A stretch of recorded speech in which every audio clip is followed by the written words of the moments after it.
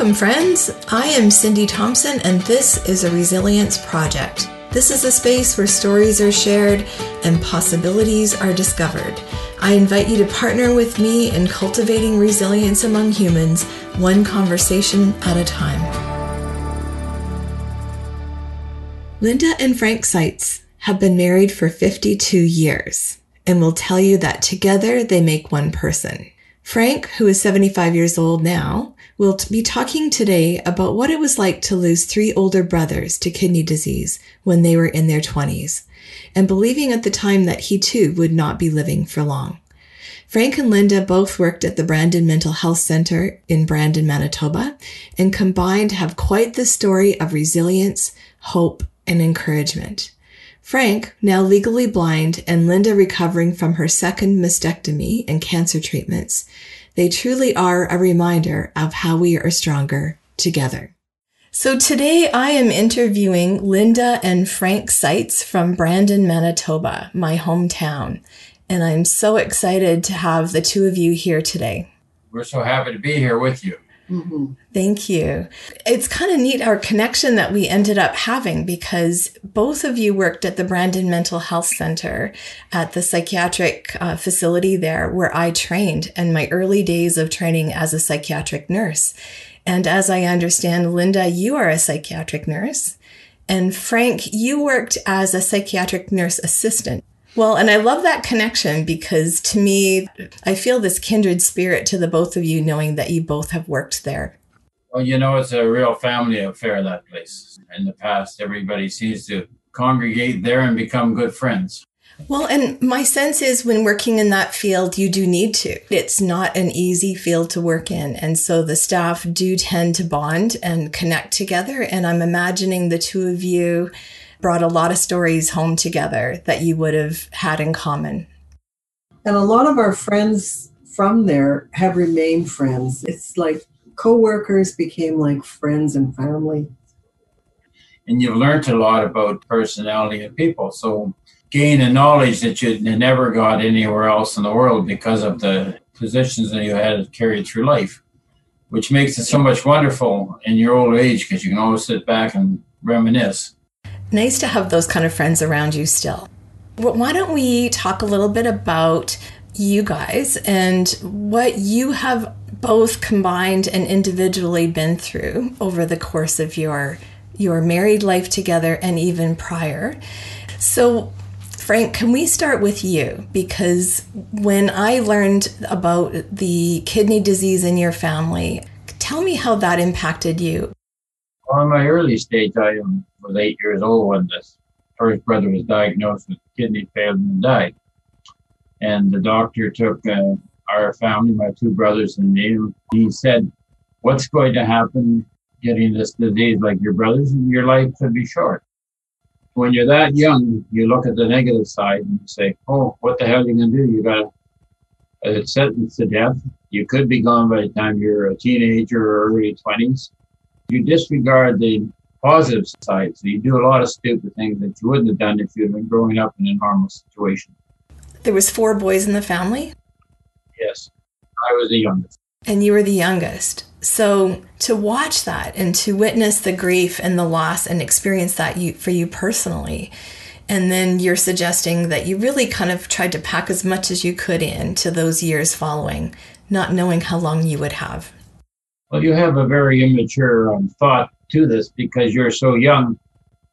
You went out of your way to have a good time. Yes. I have no regrets that, other than the fact that I learned too much too little and too young. So you adapt. Your life adapts to where you are, and my life has. I've put a good spin on my life rather than a negative one. Well, I really admire that. And tell me, how old are you now, Frank? I'm exactly 75 as of a month ago. As a 75-year-old, if you could go back and send a message back to that young man who was going through that, what would you say to him now? I don't think I changed much in my life because I was a lucky person because I could adapt. I could fluctuate and enjoy what was given me. Being very involved very spiritually in the church, it was a big asset to my life because it gave me a a real positive outlook, because Christianity itself, for me, was something that I could hold on to, and it gave me a positive look. Altogether, my life has been very good under the circumstances that I was dealt. So, and then I was very fortunate because I had gone through life with a whole bunch of good people to support me and guide me. So it was good. For what it was really good. And I hear that often, that people will say they wouldn't trade those hard parts for anything because that's where they learned a lot about themselves. Well, I think hard parts are within everybody's life. And if you try to eliminate them, you take a very important part of your life and put the wrong spin on it. What I think is important for people to also know is that maybe just a short time after retirement, he started to struggle with kidney disease again. Lost my eyesight just prior to my retirement. I was 59, and then found out last year, before the doctor told me that I was in fourth stage kidney failure, just like my brother said. So consequently, I was very fortunate because I never got caught the disease to that point until I was an old man. And when you're 75 years old, you can look at life with a little bit more optimism. What is it that brings you joy today, knowing that you maybe can't see anymore? The vision itself has not been a great negative. I mean, it took away a lot of the things that I like to do, but they've been fulfilled with different things that you do. I've become a lot more content in life. I've read a lot of material from the talking books. I've socialized much closer with people and become more attentive to what the world is offering around you, and you have to grasp what's there and enjoy. And fortunately, I had a very good relationship with my friends, and I had a great relationship with my wife. And my children are all very, very supportive. So consequently, lucky enough, I have a great support system to carry half the burden that I carry for myself. And that sounds like an important piece, not only for one to have a sense of hope and faith, but also that support, the people being around you that care about you, love you, community. And I understand you have many, many friends. Well, you should have friends in life because most things that are very important are your friends because they carry you through the hard times. And you'd carry them through the hard times. So you share in a lot of, it's easy to have fun all the time and be up. But it's not the reality of life. Life does not deal you a good deck of cards all the time, and sometimes you have to bluff a bit. I heard an interesting piece just recently on the neuroscience of comparing someone who's lost their sight to someone who's lost their hearing. And what they suggested in this is that people who have lost their hearing really lose connection with people in a much greater way because they can't hear and have those conversations. Well, if I pick blindness to deafness, I would take blindness. And that's actually what they said, because you can still continue to be connected and converse with people and hear their stories and share experiences. And that can make a big difference in one's mental health after losing one of those senses. Well, I think it's a big factor in your mental health because you do continue to correspond and proverbially with everybody, and you can hear what the world has got to offer. But if you're blind, you can see it, and you really got to take a lot of effort to correlate the two from what you see to what they're saying with what life is going on around you. So I think hearing is far more important than sight. The sight is more important than deaf because you can hear the world itself. You hear the birds, you hear the traffic, you hear everything, and you can sit down and have a conversation. And conversation in humankind is very important because you got to be able to share with people each day. And if you're blind, you share, but if you're deaf, I think you miss out on that. If I had my druthers, I would rather be blind than deaf. What stands out for me about that is just your attitude. When I think about all that you've experienced individually and as a couple, and for you to say to me on the phone about a week ago, Cindy, I have no stress. That was just awe-inspiring. Well, stress is something that you got to deal with. And I have no stress because I pass it on to all my friends and family. You're very kind that way. Well, I appreciate hearing just some pieces of your story. And thank you, Frank, for being willing to share some of your sights on those things. No pun intended. Well, it's good to be able to see the humor in it. Life is a humorous thing if you want to find it. If you want to be negative, life ain't much. But I am very fortunate because I do have a great support system, and I have a wonderful wife that and to share each other's trials and tribulations, to be there for each other is a very important part of life, because you have to carry each other through the negatives. And you can also share in the joys. The joys are what really are the important. Yes, that's the antidote to the hard time. That is truly true. Speaking of your beautiful wife, why don't we hear from her a little bit as well about some of her journey? And Linda, you have been through cancer now twice. Yes. Mm-hmm. Can you tell us a little bit about your story around, I think it was 2009 that you first had been diagnosed with breast cancer? Yes, and actually we went to Ontario, our son lives there, and we were going to look after his father-in-law who has Alzheimer's while the mother was away having surgery. Of course, Frank was blind. I drove the car there to Ontario, to Wasaga Beach. We actually stayed with the dad out in his house, so we were near our family.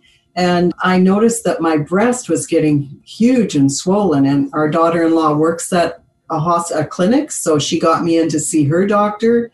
The doctor said, I don't know what this is, but I'm going to refer you to a surgeon.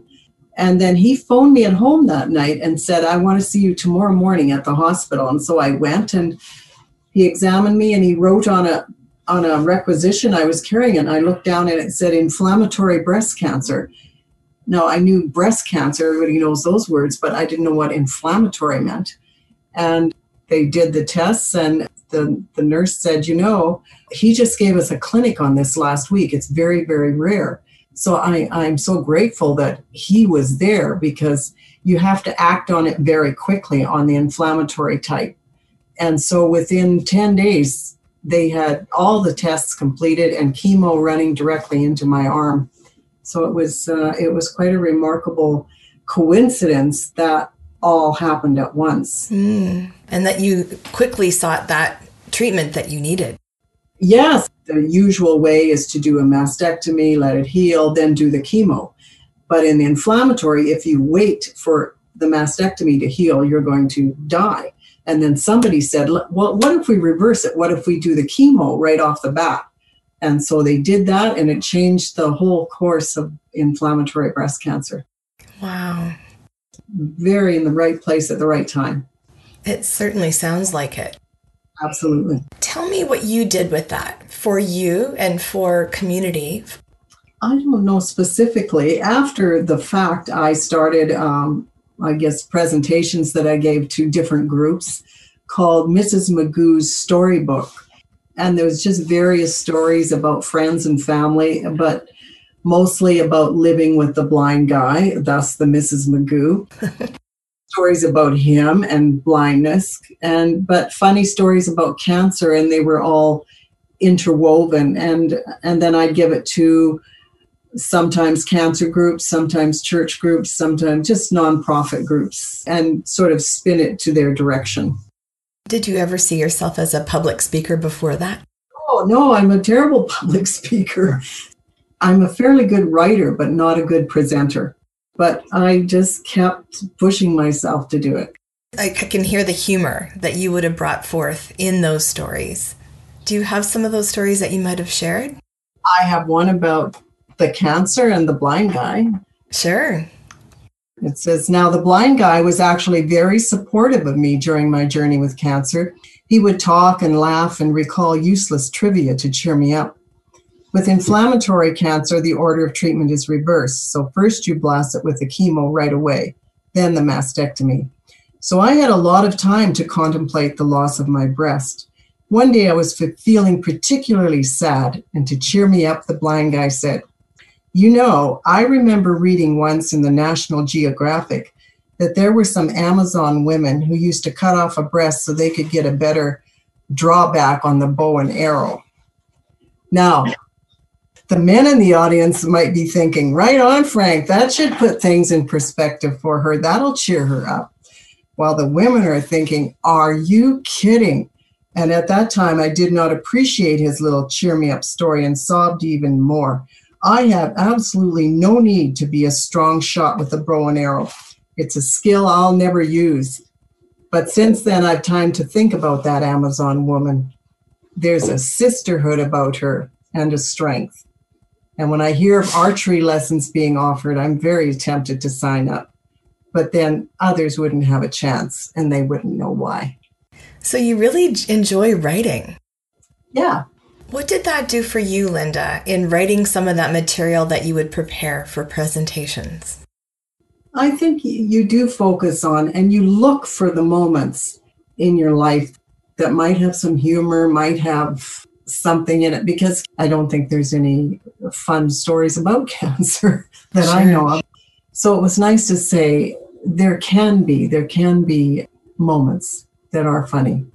So when you would go out and deliver these speaking opportunities and you would maybe share part of your stories and some of the humor of living with Frank too, just even as a married couple, how was that received? Oh, really good. People would come up to me after, and it's amazing the number of women that have had breast cancer that you wouldn't think, the people that I know, and they'd say, oh, I've had breast cancer too. So I was shocked, or else they knew someone really close to them. So everybody knows someone. It's just not my story. That seems to be a thread that is showing up even as I interview others, that when you speak to someone who's had a similar experience, that brings a sense of community in itself and a sense of not being alone anymore in that journey. That's true. That's for sure. Was that helpful for you as well to hear from others? Not that you would ever wish upon anybody else. Oh, yes. Even because most of my stories is about Frank and his blindness. And at first you think, well, no one is going to laugh at a joke about a blind guy. But they burst out laughing. They think it's funny. And I'm amazed. Yes, you have to sometimes laugh at the most bizarre things because it's real. That's what's happening. Well, and just linking back to the psychiatric nursing, I wonder if some of your humor in working in the field also helped you to look at just little bits of fun in moments that might feel really hard and dark as a way of maybe just finding some bright light in this moment. I wonder if that prepared you for some of the things you then went through. Oh, absolutely. Because the environment we worked in, although I guess if you were just coming across it, you think, well, this is a harsh place to work.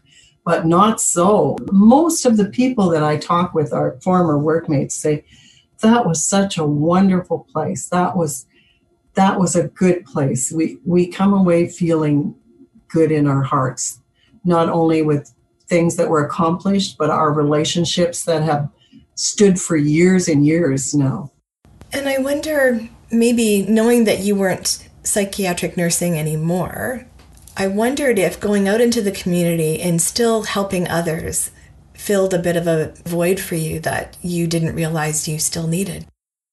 Oh, for sure, because you reach a point after your retirement or even as you age and you think, what is my purpose? What do I need to do? And that was something that really did fill for a while. I haven't given the talk now for probably over a year or two. So, but that did. I think it's important to identify that your cancer came back in this past year. Yes, it did. And this was the garden variety type. So I had the second mastectomy in February, followed by some months of chemo there. So I'm just finished with that now. Everything's good. The tests showing that right now I'm cancer-free. The tests are all clear. So here we go again. I'm so pleased that so far it looks really good. The picture is healthy. And what a year to go through that again. Actually, the COVID in some ways helped because there was nowhere to go. I could just stay home and heal, sort of thing. The only time I went out was for chemo. And yeah, it was good. It was just like the two of us against the world, you know.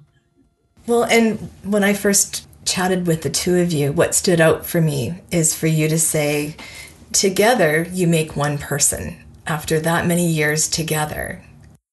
Oh, yeah. And especially with Frank's blindness, that's maybe the obvious one. But there's other things that I rely so much on Frank for, just his knowledge and supportiveness and whatever. So, yeah, we've been together a very long time. Well, and it made me think about asking the two of you, when you go through difficult times like that, some people might crater under it. Some people may not be able to withstand the longitudinal picture of illness. What wisdom would you share with others that might have been your secret sauce to help make that work? We were just saying last night, it was not a good day yesterday. A good friend of ours has died. And we were saying, wow, we have to do this talk on resilience. We are not the poster people for resilience. We're having a rotten day. So we decided resilience is not an upward line at all. There's many days you go down to the valleys, and that was something we realized, that it's not every day is going to be better than the next. It is not at all. But maybe Frank can speak more to the things that have helped him through the dark days. Well, the biggest thing is to realize that it isn't an even keel.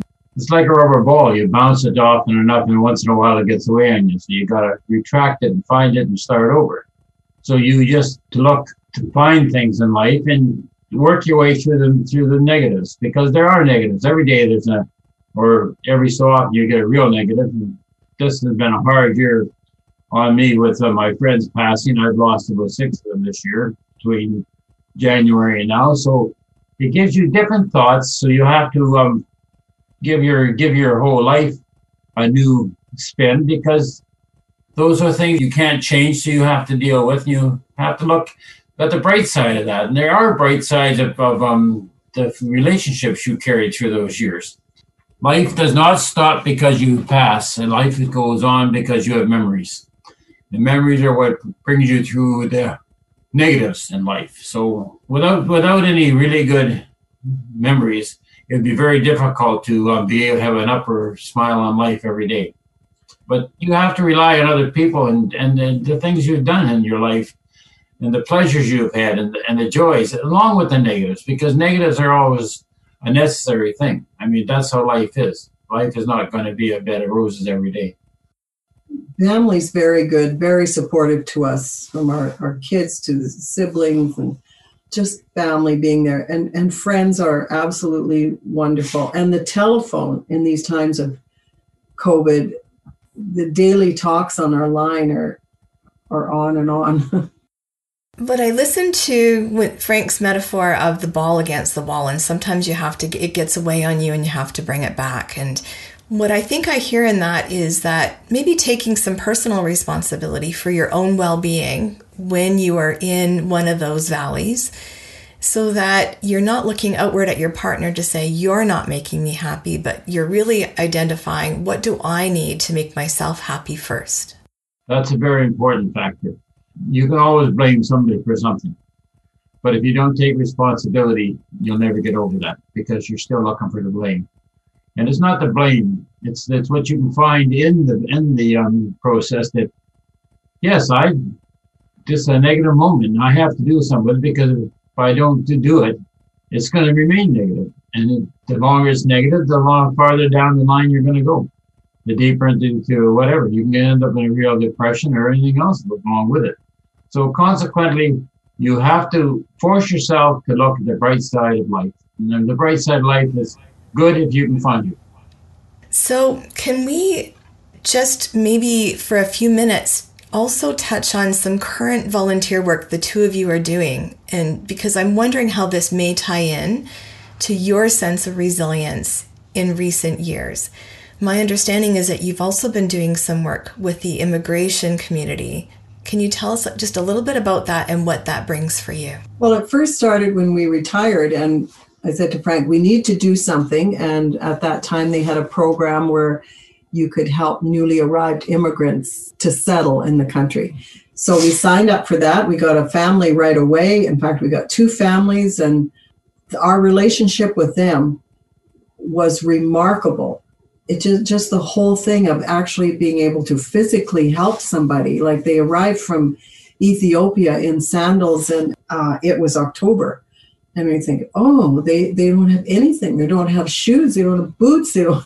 So, the scrambling to get things. And I remember saying to the lady, we found most everything, but I can't find you a table and chairs. And then the phone rang, and this guy said, I don't know you, but I work with a friend of yours. She was saying you're looking for some furniture. He said, I have a table and chairs in my garage. Do you think you could use that?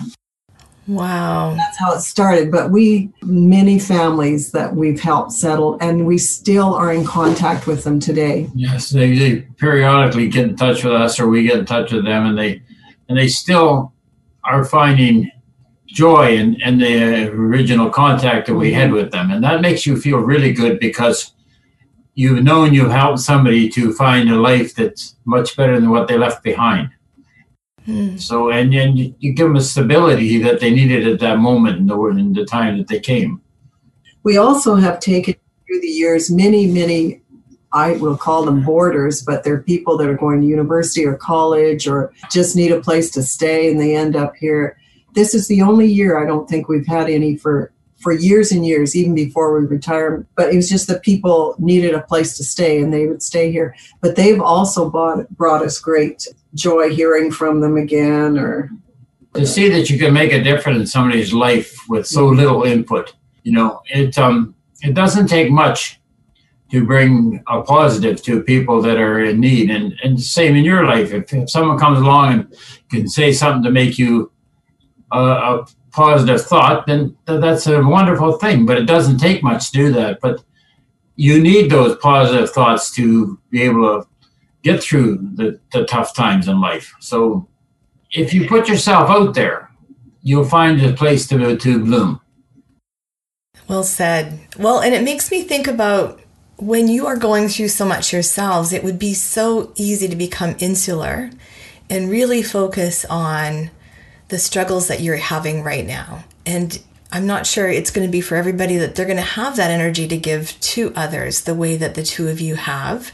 But I really admire the work that you've done around just either going out, Linda, and speaking publicly and being able to share your story with others and bring some humor at a time that it might have been really dark for them, or your work with immigrants in knowing that you can just help make somebody else's life a little bit better. And I can hear the joy that brings for you. Is there anything we missed that you think you would just like to put out there as another piece of wisdom or insight? I think faith brings a big part of our life too, and especially to Frank's through his growing up years and through the years still today. And with COVID, we can't go to church, but we're able to connect online. And that's become very, very meaningful for us to be able to still go to Mass. And it's really, really important that that's part of it.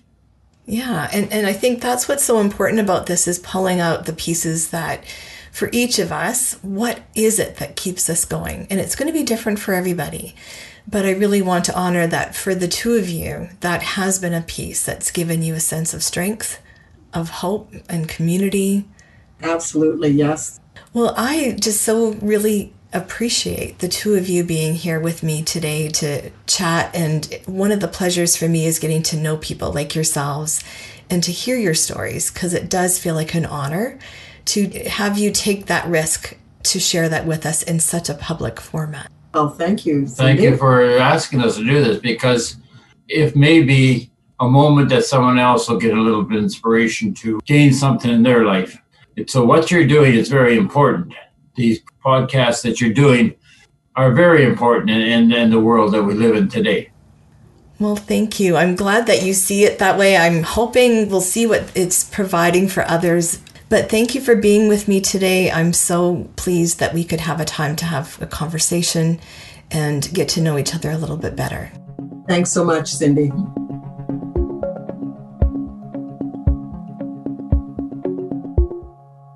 I am so inspired by this courageous outlook that Linda and Frank seem to maintain despite health challenges.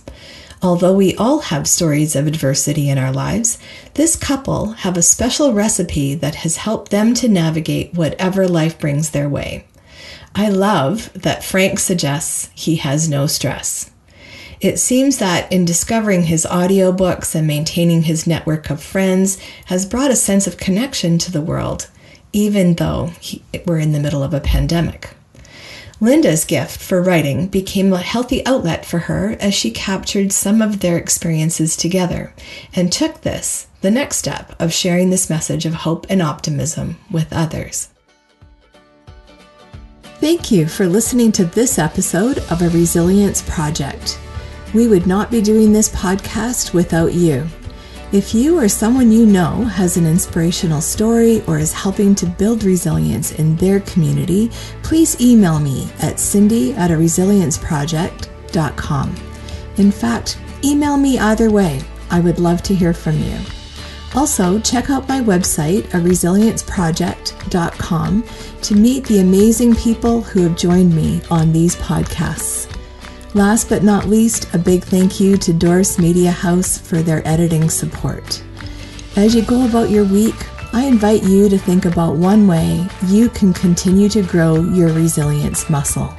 What is one thing you can start doing today? See you next week.